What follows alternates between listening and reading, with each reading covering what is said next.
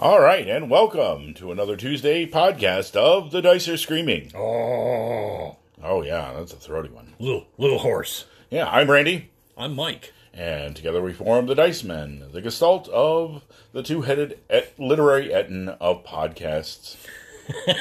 Gaming podcasts. I was going to say we're more like the off-brand hot sauce. You know, we're vaguely spicy, but Nothing right on about. Not as good as those top brands. No, not top shelf. Definitely not top shelf. Yeah, so it's Tuesday. It's the 1st of October. Oh, the man. Spooky season starts. Yes, true Halloween love begins. And yeah, you can look forward. This will play a part in episodes close to that much vaunted day. Not yet.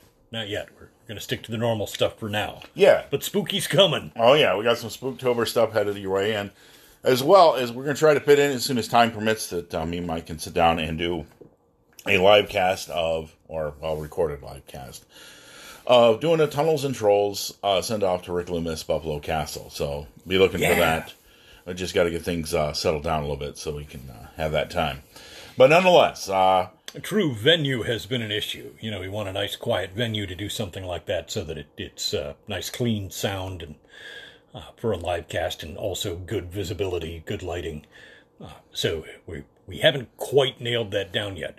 But once again, it's totally going to happen. Brace yourselves. Nail the windows shut.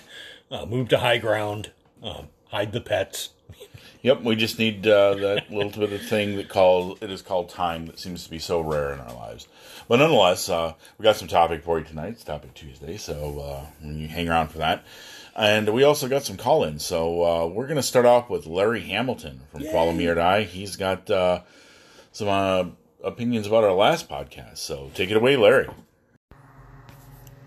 Hey, fellas, this is Larry with Follow Me and Die.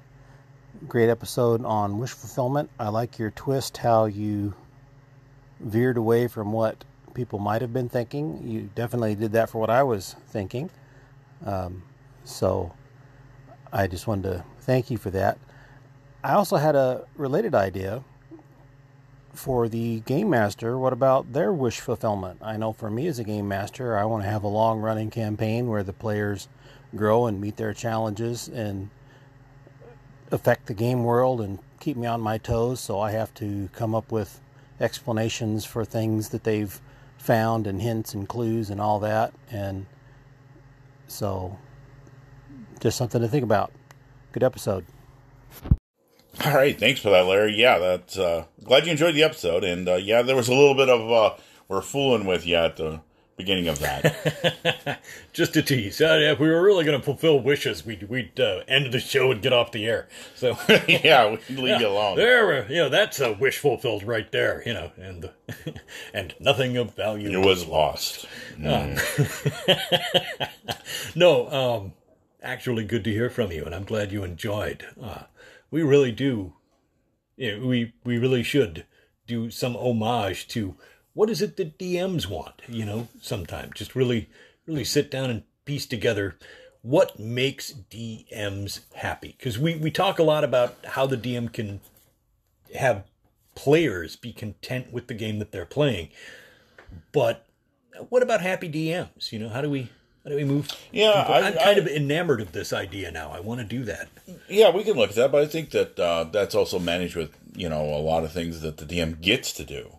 We don't praise that enough. The DM gets to set the tone. They get to pick the place and the time. And then they get to watch the players absolutely destroy it. Yep. There was a meme this morning that I'll be putting up on our webpage that said that here's a DM at St. Peter's Gate, and St. Peter looks down at the book and said, "Oh, so you were a forever DM. Well, I see you served your time in hell. Welcome to heaven." Oh, it's true. Yeah, it's true. It's no more torment that can be inflicted on a human being than being a DM and watching. Well, and if you were a really cruel DM, you show up down in the other place and, just fire and brimstone and, like a looming shadow comes over. Oh, you were a DM, huh? Yeah. We're going to shatter all your expectations and dreams. What do you think about that, little man? I was a DM for 15 years. Oh, well, would you like a job app?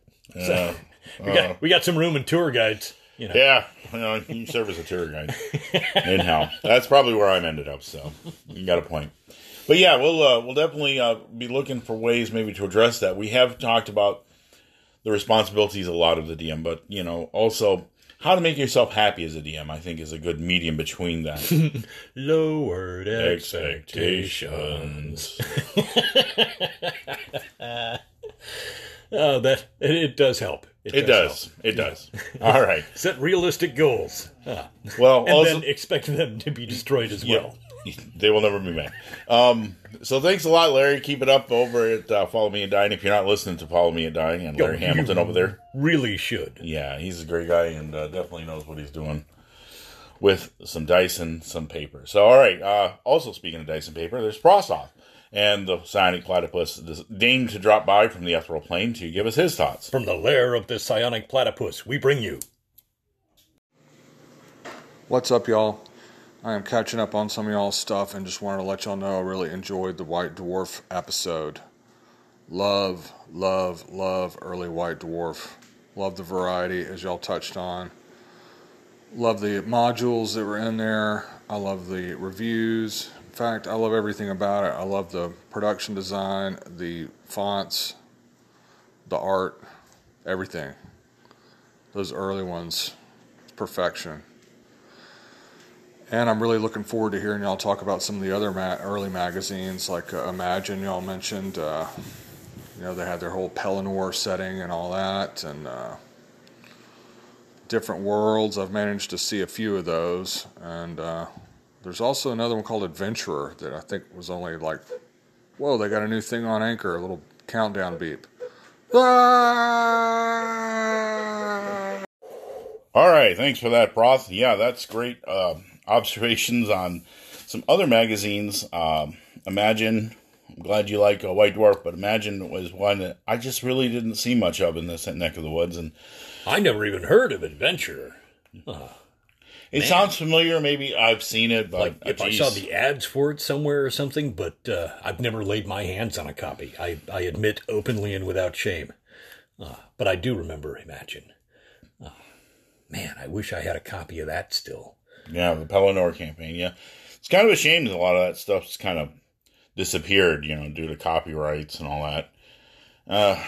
It's a lament that we have in our older years that we miss this stuff, that we didn't appreciate what we had back then. So, yeah, if we'd known how hard it would become to get your hands on that information again, and to be able to give it a look over as an adult with a different perspective.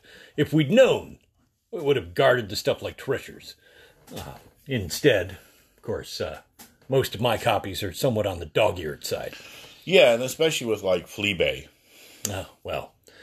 The prices that they command for stuff. But, yeah. To be fair, if you're mindful and you're willing to dedicate the time, eBay is full of a lot of terrific deals.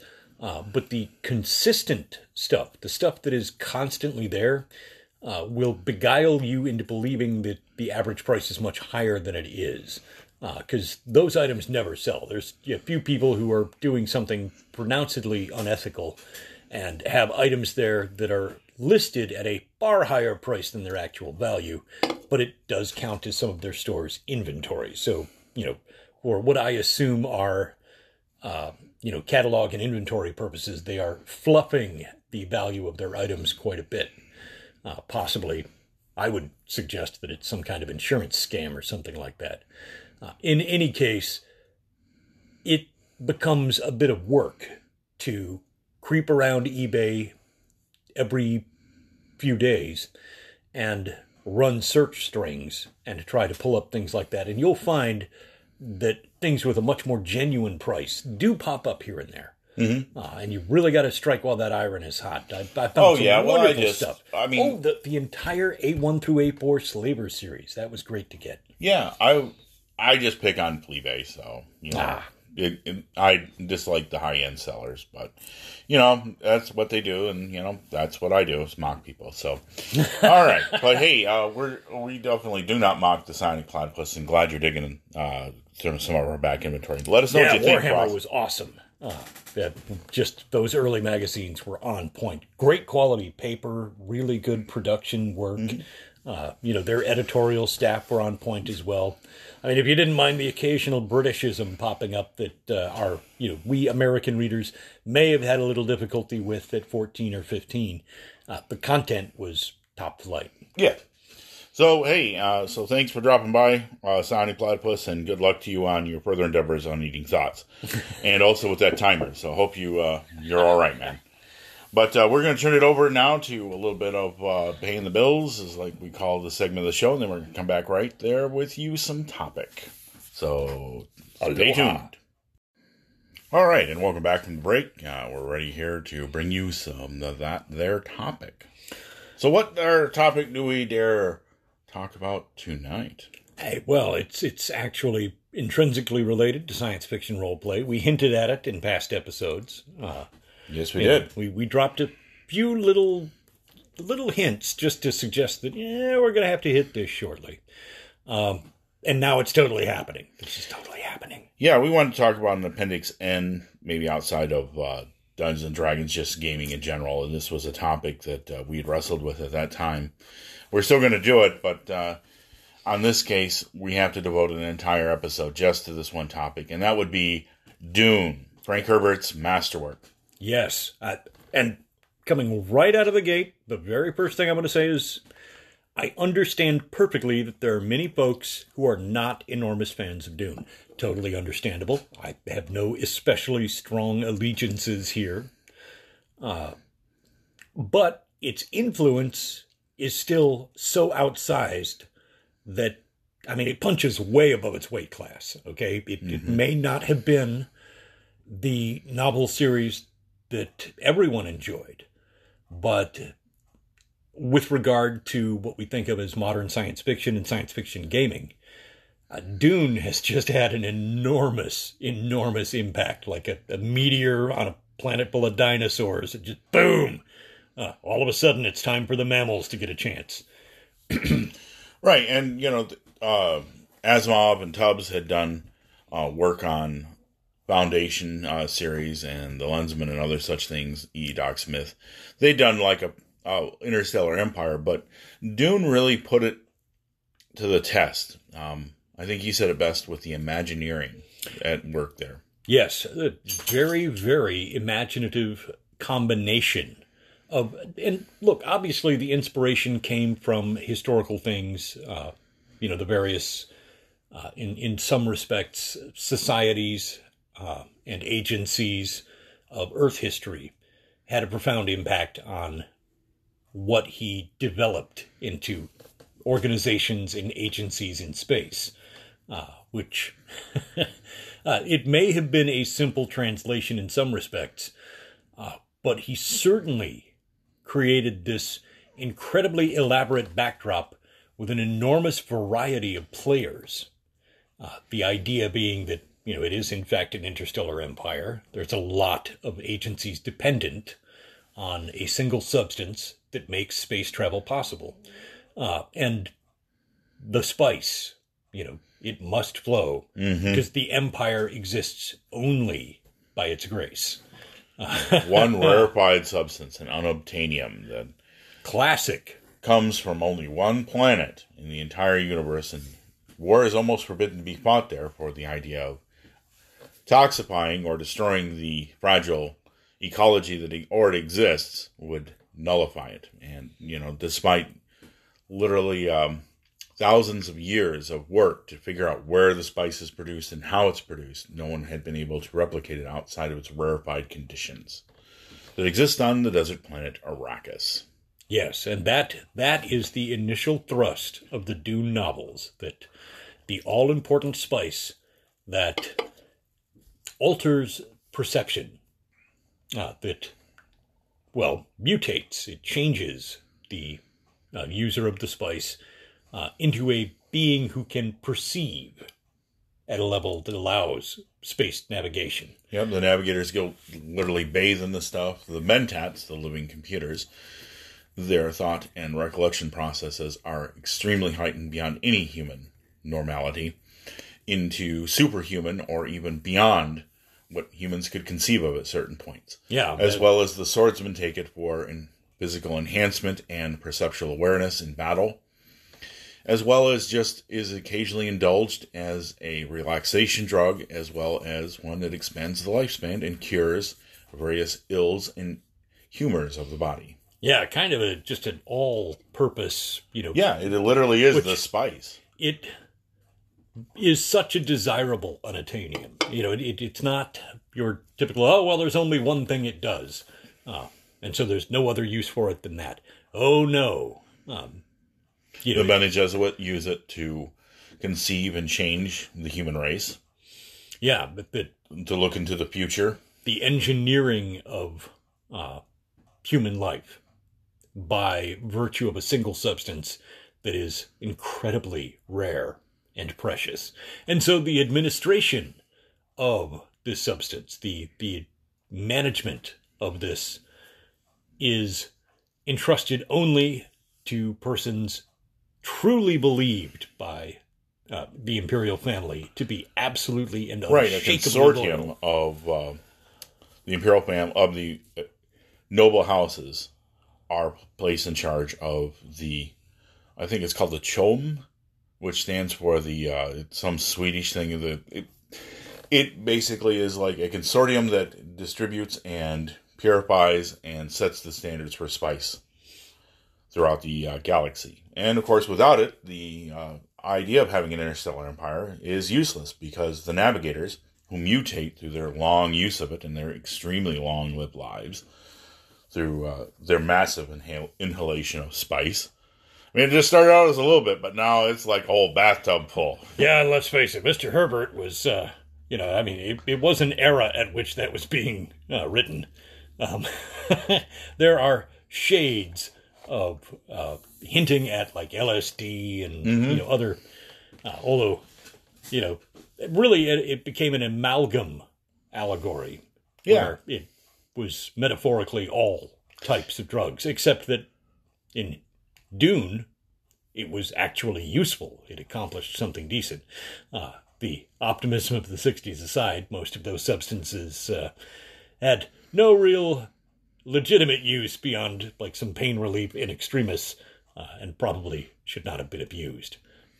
But true enough. Hey, the optimism of the 60s, there was a little whiff of that in there.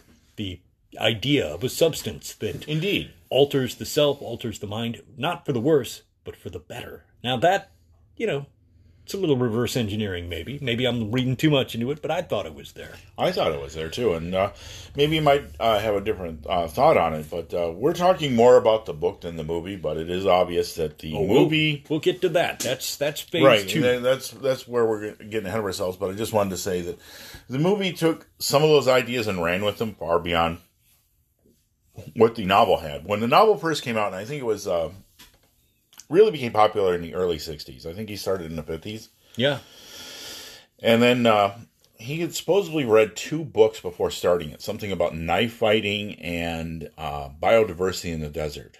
Oh, interesting. That was his homework? Yeah. That was just 2 books, and then he came out with this. And supposedly, as the story goes, his family, including his wife, had a profound effect in helping shape it, as he would read chapters off or talk about his ideas about it, especially the Bene Gesserit and the other definite female perspective in a time where it was not unheard of to have women science fiction writers, of course. Well, yeah, especially considering that the genre was started by a woman. Mm-hmm. Thank you, Mary Shelley. Yep. Forever my favorite goth. Exactly. And it comes to term with that there was a different perspective that he wasn't quite thinking about in the long term, but the ability of the Bene Gesserit to metabolize substances.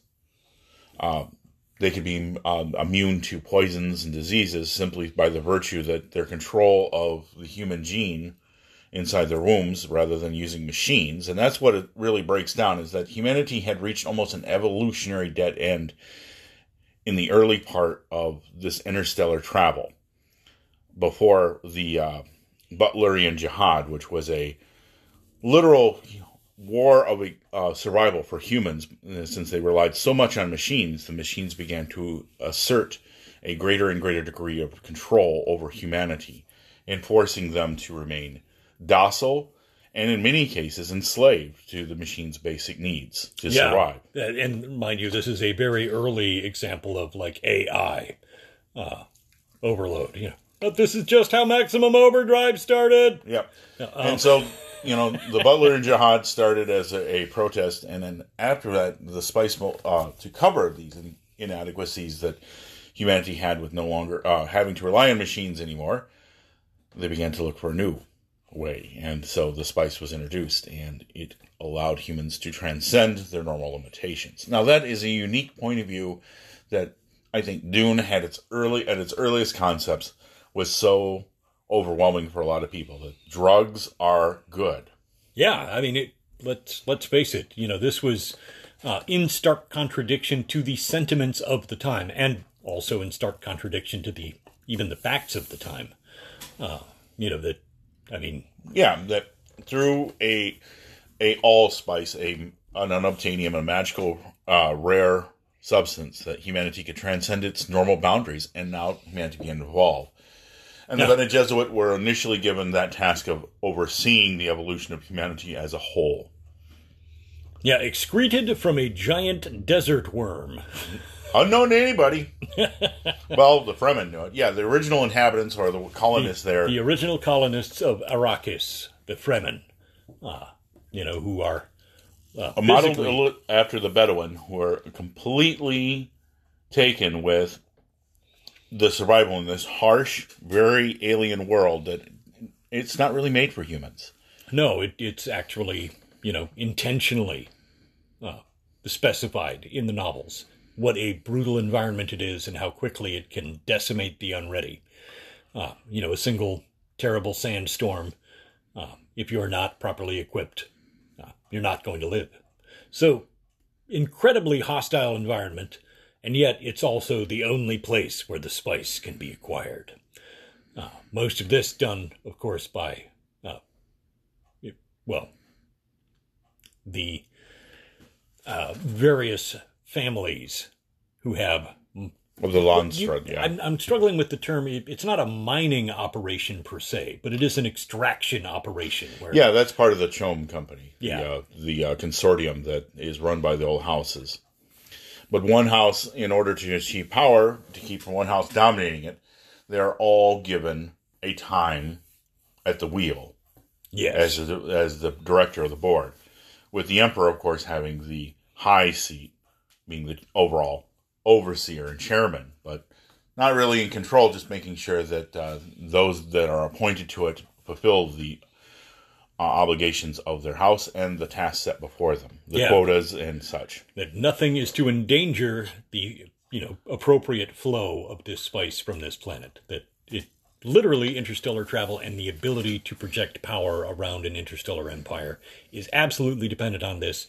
And so theoretically, if anyone were to ever gain a stranglehold on this substance, they would be holding the entire empire hostage. Right, and another thing in the book that it did away with in tropes was there was no giant space battles. No. There were massive ships, container vessels called highliners that the navigators brung other vessels into, and then they would transport them across the galaxy. Now, interstellar, once you were off a highliner or near a place like that, you could disembark, and of course you had to fight it out with, your rival. Yeah, that's fine. But under the strictest and direst of circumstances, like spending the rest of your existence in a pain amplifier, you were never to attack one. So vital was the concept of space travel that, like any form of piracy, might as well have been instantaneous death sentence for all involved. Or worse than death. Oh, you'll wish you got off that light. Yeah, save the last round for yourself. But, there was still piracy of spice, but nobody dared attack the Navigators Guild ships. And so, there wasn't any big space battles, and so they would just land. And here again... That makes it differ from a great deal of the science pulp fiction of that era. Okay, the idea of ship-to-ship battles in space, was already well entrenched by the time that Frank Herbert was writing this. And interestingly, he eschewed all of that. Yep, just turned it on the Navigators would just in an instant fold time and space and you were where the Highliner originated, and now it was to its destination in literally a few moments. Yeah, a rather unique perception of warp travel, or something of that sort. Yeah, they didn't have to travel faster than light. They just had to be wherever they wanted to be in the known universe. And a navigator would be skilled by having traveled to these places in his time, or their time. We really don't even know that they...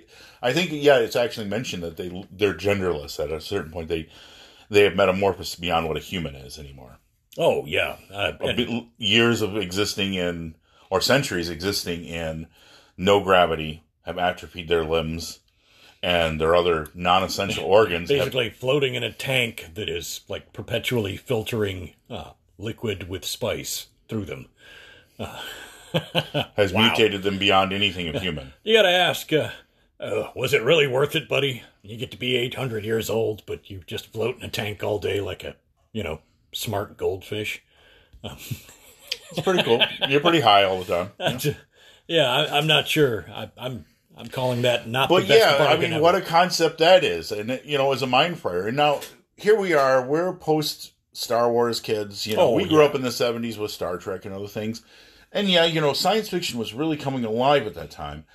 And, out of this also came Frank Herbert's Dune. And so it was a really thick work. And for some people, it's sitting on my shelf over there, the first 2 books. And it's a really thick read. And you don't really I don't feel the book really moves well until about 150 pages in. And then you start really getting in. But there's so much to absorb. Yes, there was so much world building, much like with Tolkien. Although Herbert he was more of an intentional writer by design. Okay, he went by it. Tolkien created a history and then had a story that was centered around the history. Yeah. Herbert, had a story and he built a history for it. So in a more traditional writer style, Herbert I think of as more of the literary person in the traditional respect. I'm not dissing Tolkien. Tolkien is one of my favorite things ever. But the similarity here is that the world building is of such enormous scope that people find it off-putting. Makes it a difficult novel for them to properly sit down and enjoy, because you do have to work your way through a lot of background to get to the more entertaining aspects. And I think he does a pretty good job of lacing the intricacies of the various noble houses, the guilds, the Swordsman Guild, which is more or less just a glorified bodyguards guild. Yeah. And of course, the various, we talked about Space Marines, but Sardaukar Terror Legions, a hell world, which was populated through decimated through, was once a great industrial planet that was destroyed through toxic warfare, chemical warfare, biological, nuclear. Yeah, and again, the survivors. An echo of the 1950s ethos, like the realities that people were being obligated to sit down and examine what would happen if we go all the way in warfare. So, again, at the time that Dune was written, it was, subtly. Yeah, the Sardaukar were techno-barbarians who were lifted off of their planet in a series of brutal trials, and then given full imperial equivalency in the Terror Legions, which were merciless troops by men or warriors who had adapted to such a hostile and brutal environment that they no longer had any mercy and were stronger by benefit of just natural selection, and were completely merciless and devoid of many of the other niceties of civilization. They actually had to be civilized. Don't shoot everybody. Okay. I want to. No, don't. You're going to make me blow my aggression inhibitor. Going to flip a table. So it was a really weird, and I'm going to be punny here, melange, of various aspects of science fiction and also new ideas and twists on old tropes. So, yes, you had this very almost Byzantine-like political atmosphere with an emperor and various houses allied and tributations and various family allegiances interwoven amongst each other to keep a fragile peace from civil war tearing it apart and threatening, at the center of it all, spice production and Yeah. distribution. It was meant to be an enormous series of checks and balances with the opposing powers kind of working like pyramid-style walls, where everything is leaning on each other, and it's the process of leaning against each other that holds it up, so that you can't really shift the support without everything tumbling down. It was intended to be like that. Of course, the machinations of others slowly erode that intention. Now, there are many other books. There's 4 others that are written by Herbert and now by his son and other collaborative artists and writers. And I think those are all well. I enjoyed Chapter House of the newest ones. I really liked that one. But I didn't enjoy the Harkonnen one as much. But maybe that's just me. I'm not trying to offer a strict criticism. Harkonnen Knife Fight! Yeah, Harkonnen Knife Fight. What a great band. No, now we probably should touch on the films. Yeah, I wanted to just go into the books a little bit. There's Dune, there's God Emperor Dune, Children of Dune, and all that. Right. And, all those are fine. And some people say, well, there should only be one. I don't know. I think that the story kept going on, and there was still plenty to be told. So I was still pretty enamored 3 books in. Less enamored somewhat afterwards, but very yeah, the enamored. God Emperor Dune was for me the high point there. I mean, at that one, the one thing I had to say about him is once you got into the sequels, after the first one, they were just you were already invested, so they didn't have to tell you much. They just talked about there was the face dancers and the assassins and all that. But, yeah, less lead-in time because you're not busy getting an education on the background, but so more meat and potatoes, less filler. Yeah, and so now we go to the movies. Now, of course, it's recently come to light that Jodorowsky, a very innovative filmmaker in the 70s, attempted to do Dune early on, casting people like Mick Jagger of the Rolling Stones as Fade Harkonnen, and Orson Welles as Baron Harkonnen. Wow. As well as Pink Floyd and the heavy metal band from France called Magma, and several others. Magma, Liquid Hot Magma. Yes, I know you said it. And it was a very, very. They even had Salvatore Dali as the Emperor. Oh my goodness! How incredibly appropriate, and yet too trippy to properly embrace. And that's just almost too much. And he had a whole stable of artists. Now, a lot of this whole thing fell apart, and all the artists like H.R. Giger and several effects artists, I can't remember his last name, but yeah, several effects artists went to do stuff with Star Wars and other science fiction films. So, Alien, even Flash Gordon benefited from Jodorowsky's attempt. So, but the one who actually ended up getting the thing made, and who was a very tortured existence afterwards, David Lynch. Uh-huh. And he did Eraserhead. So if you ever watched Eraserhead... Don't you mean Alan Smithy? Yeah. Yeah, we'll get to that one. But he did Eraserhead, and you're like, the guy who did Eraserhead's doing Dune. Okay, right. It makes... you had me at like a dude who did Eraserhead. I'm in. Yeah. A hit with film buffs everywhere. So much was expected. However, the thing... He followed kind of the stock. They got Sting to do Fade Ruatha, yes, thank you. And they had an appropriate actor for Baron Harkonnen who just went completely off the wall. Oh, yeah, that was kind of over the rails. I mean... Oh, yeah, over the rails. I'm sorry, off the wall. Yeah, he went over the top of that. But yes... The bloated fat man. And of course, Jose Ferreira as the Emperor. Not a bad choice. Yeah, very hey, guy. A lot of gravitas. Yeah, that guy, man. Played Jesus at one part, didn't he? I don't know. Yeah, that's not one of the biblical poems. He played Jesus, but hey, anyway. In any case, the initial outing there involved several directors and funding issues, arguments over vision, changes of directorial style. The music. Yeah.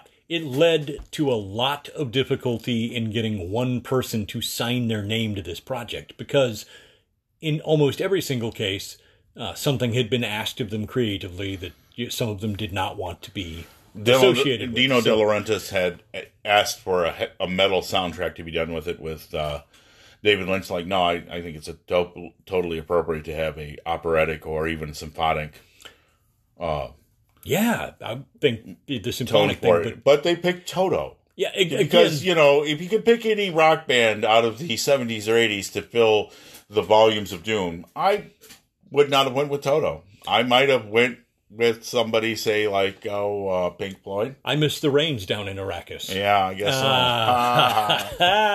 so. So, yeah, you got the Toto soundtrack, so good job, Dino De Laurentiis. Well, look, But the backdrops... The Hollywood schlocks loved to do that kind of thing. They loved costumes. I want a rock theme because that's what the kids like, and the kids are dumb. The Just sets give them whatever the kids listen to today. That Toto or whatever that is. Literally know-nothing, brain-dead Hollywood. I assume but cannot prove coke-addled as well. Just that abuse. So, small wonder it wound up titled Director Alan Smithy. But David Lynch's presence is felt throughout the film in the costuming. Even some of I think he made Jodorowsky's ideas still made it in there, even though some of the guys weren't around for that. They'd went on to other movies. Well, like H.R. Geiger, he never did anything after Jodorowsky's Dune project fell through, right? Yeah, okay, so... but yeah, there were several other people, and Max von Sydow in. Oh yeah, as the Imperial. We have worm sign like God hath not seen. And Kyle MacLachlan. Yes, as the starring role. Yeah, as our chief protagonist. Jodorowsky, by the way, had his own son, 9 years old, go into full martial arts training for 3 years in preparation for the role. Good Lord! Oh yeah. Wow, that's a dedication to craft that is, I would argue, is perhaps a bit much. Well, his son certainly enjoyed being trained in forms of martial arts. But yeah, they added some things like the sound, the Bene Gesserit, the voice. That was not really in there. And there were some other departures here and there. Of course, Gurney was given a lesser role, but he was still there, as well as Idaho, Duncan, and some of the other more familiar characters that I enjoyed. Gurney Halleck was kind of almost like a Sam Gamgee, of course, a little bit more scrappier. Yeah, older and more, authentically talented. And a drinker. But a little bit more salt of the earth. Yeah, the guy who'd had profound experience and really knew his way around. So, trusted mentor, so to speak, / protector. And also musician. Yeah. Well, I gotta say, that initial outing, for all its faults, still made a good movie. In spite of all the chaos in its production, all of the changes of direction, the pieces created by different directors mostly knit together pretty well in the final product. Mm-hmm. Mostly. There are some exceptions where it's a little jumbled. Yeah. And there's a lot that could have been. And there's 5 different versions. There's an HBO version. There's an international version. There's a European theatrical release version. There's a directed cut. So there's all these different versions. And then there's just the one that was shown on TV. And I was like, okay, now, screw that, In due deference to Dune, because of its enormous popularity and its influence on games and film culture, it came up again and has been redone as like a major miniseries that was lavishly shot. James McAvoy was the new star, and it was a terrific outing. I mean, they got the linear progression of the story correct. They were able to. Well, they were allowed to lavish that time on it. Yeah, where I really like the kind of Moroccan set of the Palace on Arrakis. I love that architecture. I really think that the new one also did differently with Harkonnen, because I kind of got used to that post-industrial toxic worldview that they kind of had on their planet, Giedi Prime. They had a different take on this one as well, but I think it also fits to the novel. I also think that Yeah, again, the second series also took some creative liberties. Yeah, and they changed some things, but I think they changed... Fascinatingly, they brought alive a great deal more of the book's material while simultaneously homaging the material from the first major attempt at making a movie of it. So the Alan Smithy, David Lynch Dune. Yeah, that's where we wanted to end off. It gets a nice homage in the newer releases of Dune, which I think are probably the best for a new watcher who has never read the books and is just taking an interest. The more recent miniseries is a terrific starting point that I think would deliver people a pretty good chance to understand the essentials from the books without a major loss of reality. The first movie outing is not a perfect example, and it was why fun, it got put, but not perfect, with Alan Smithy at the tail end of it, because it's a mark of shame to the movie producers, not the director, that the director does not want to be associated with this pile of steaming crap. So. Yeah, when a director this is the piece of Hollywood lore, when a director backs out of a project and refuses to have his name legally associated on the film credits for a movie, and no one is willing to put their name up, the habit had become to title it Alan Smithy, and they just basically put two E's on the end of Smith. Isn't the legend that they looked up in a phone book? Yeah. Alan Smithy directed this film. And I think, he's directed like some 20-odd films throughout Hollywood? Exactly. This was a name that was used whenever a film ran into that legal trouble, and no one would... the director didn't want to put his name on it. And not because the director was terrible. I mean, the terrible directors, ironically, were happy to have their name on a film. The good directors who had been involved in a project that had been destroyed by incompetent administration, producers... meddling by the studio and executives. The various personages with money insisted, we need a monkey in this. And it should, punch people from the side of the spaceship. The chuckle-headed... Yeah, see, Huey Boyle puts his name on a movie. See, exactly. Terrible directors will happily associate their names with a film because some attention is better, whether bad or good, than no attention.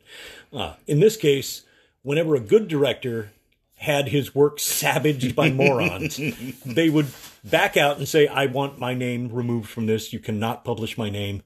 And they would be obligated to come up with a fake name for some mystery director, Alan Smithy, who, surprisingly, many people would sometimes call and say, can we get Alan Smithy on this project? Well, look, I know the guy's got a track record of having made a couple of dozen films here, but I don't think that's the guy you want. All right, so let's get on. We talk about gaming on this podcast. We're going to talk about the gaming. We hit game influences. Yeah, the first game that would be directly lifted off of out of Dune was called, of course, surprise, it was called Dune, and it was a board game where you played out kind of the Landstrad of the great houses, the various war with the Articles of Canley and all that. And you would have little, the Bene Gesserit and the other factions as well being involved in this. And you were all trying to collect spice, and you would have your turn to collect, be at the head of the Choam, and then pass it back and forth. And it was a very intriguing game. And of course, here again, I know Mike's already taken me to task, but on Fleabay, $500-$600 you're buying a copy. But again, every once in a while you can find some decently affordable prices. But it's being released again, thank the gods. Oh, bravo. So that it'll be available. But yes, it's still the same format. I think Fantasy Flight Games had it, and they passed it to another company that took it over. But however, it's still out there, and it's in a new edition, so, grab yourself some friends and get a copy of that. It's not too expensive, and it's a lot of fun. I'm to understand that there was, in fact, a role-playing game. Yeah, and then a lot of people during this, when after Traveler and a couple other games came out, people were starting to say, hey, after the Dune movie, maybe a Dune role-playing game would be really cool. And there was a couple other Dune board games where you played out in the combats of the battle for Arrakis itself. I am going to say, as a literary influence, behold Traveler with it's psionics and psi-boosting drugs that, came with both benefits and penalties. Yeah, and as we covered... The legal nature, the quasi-legal nature of, like, you had to be a registered psionic. Some of these, like, they flirt with an origin, or at least a similarity to some of the stuff in Dune. And, we can thank Dune for that.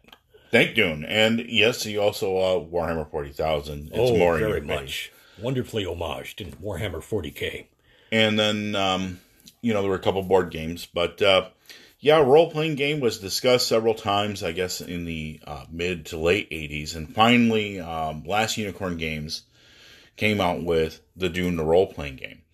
And it was pretty well done. It used their house system, which was a series of die 6 tests. But small pool, not a great big one. But they were immediately bought out by Wizards of the Coast at Gen Con where it was released. Me and my friend were fortunate enough to get a copy. They command some very high prices. But Last Unicorn Games was bought by Wizards of the Coast, and the Herbert family estate pulled the license.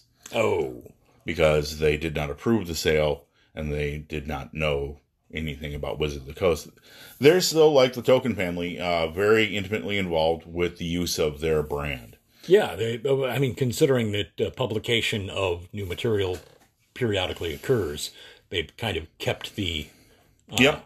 literary reference valid. This isn't like a 100-year-old thing that nobody has done anything with in like a half a century. Yeah, exactly. This is something that is an active product. So I forbear, while I'm usually a little grumpy about copyright laws and things like that, I forbear. They're actively using the material and keeping it in distribution. But in that one, the basic focus, you could play a smuggler of spice. Yes, that happened. Firefly-type-esque adventures could be had in the universe of Dune. The guild doesn't mind. Oh, yeah. Because they have their own private reserve. Because they don't trust the noble houses to keep... And how do I put it? It's that as long as nothing critical is in any way impacted, then it's okay. It's illegal, but it's not forbidden. Yeah. Don't get caught, but you can sell it to them. You could also create... there were... a very good grounding rules. The presumed start would be that you were members of a minor house, allied to one of the great houses, and that you would be caught up in the intrigues and other such things like that. So you could play the Bene Gesserit. You could even play a swordsman guild or a mentat or other just a noble himself, and you all benefited from spice. Yeah, they had worked out stats for all of the classes and abilities, and they had done what I think was a reasonably solid job. Yeah, it was a very solid game, but there was only like a couple thousand copies made. They all sold out, and if you can find one, good luck to you. But was able to buy it at the time for the price.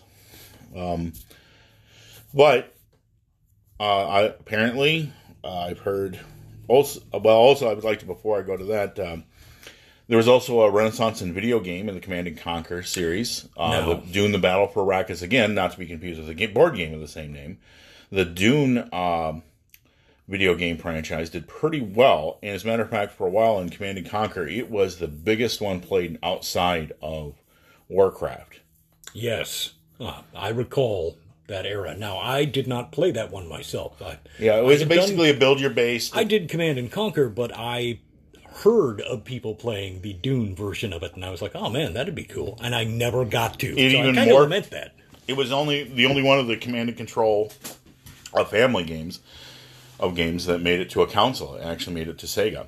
Wow. So, that tells you something about its success. But anyway, there was a Dune collectible card game. And there's still a couple of Dune card games out there. Now, most of these are build your own deck sort of thing from a stock of cards.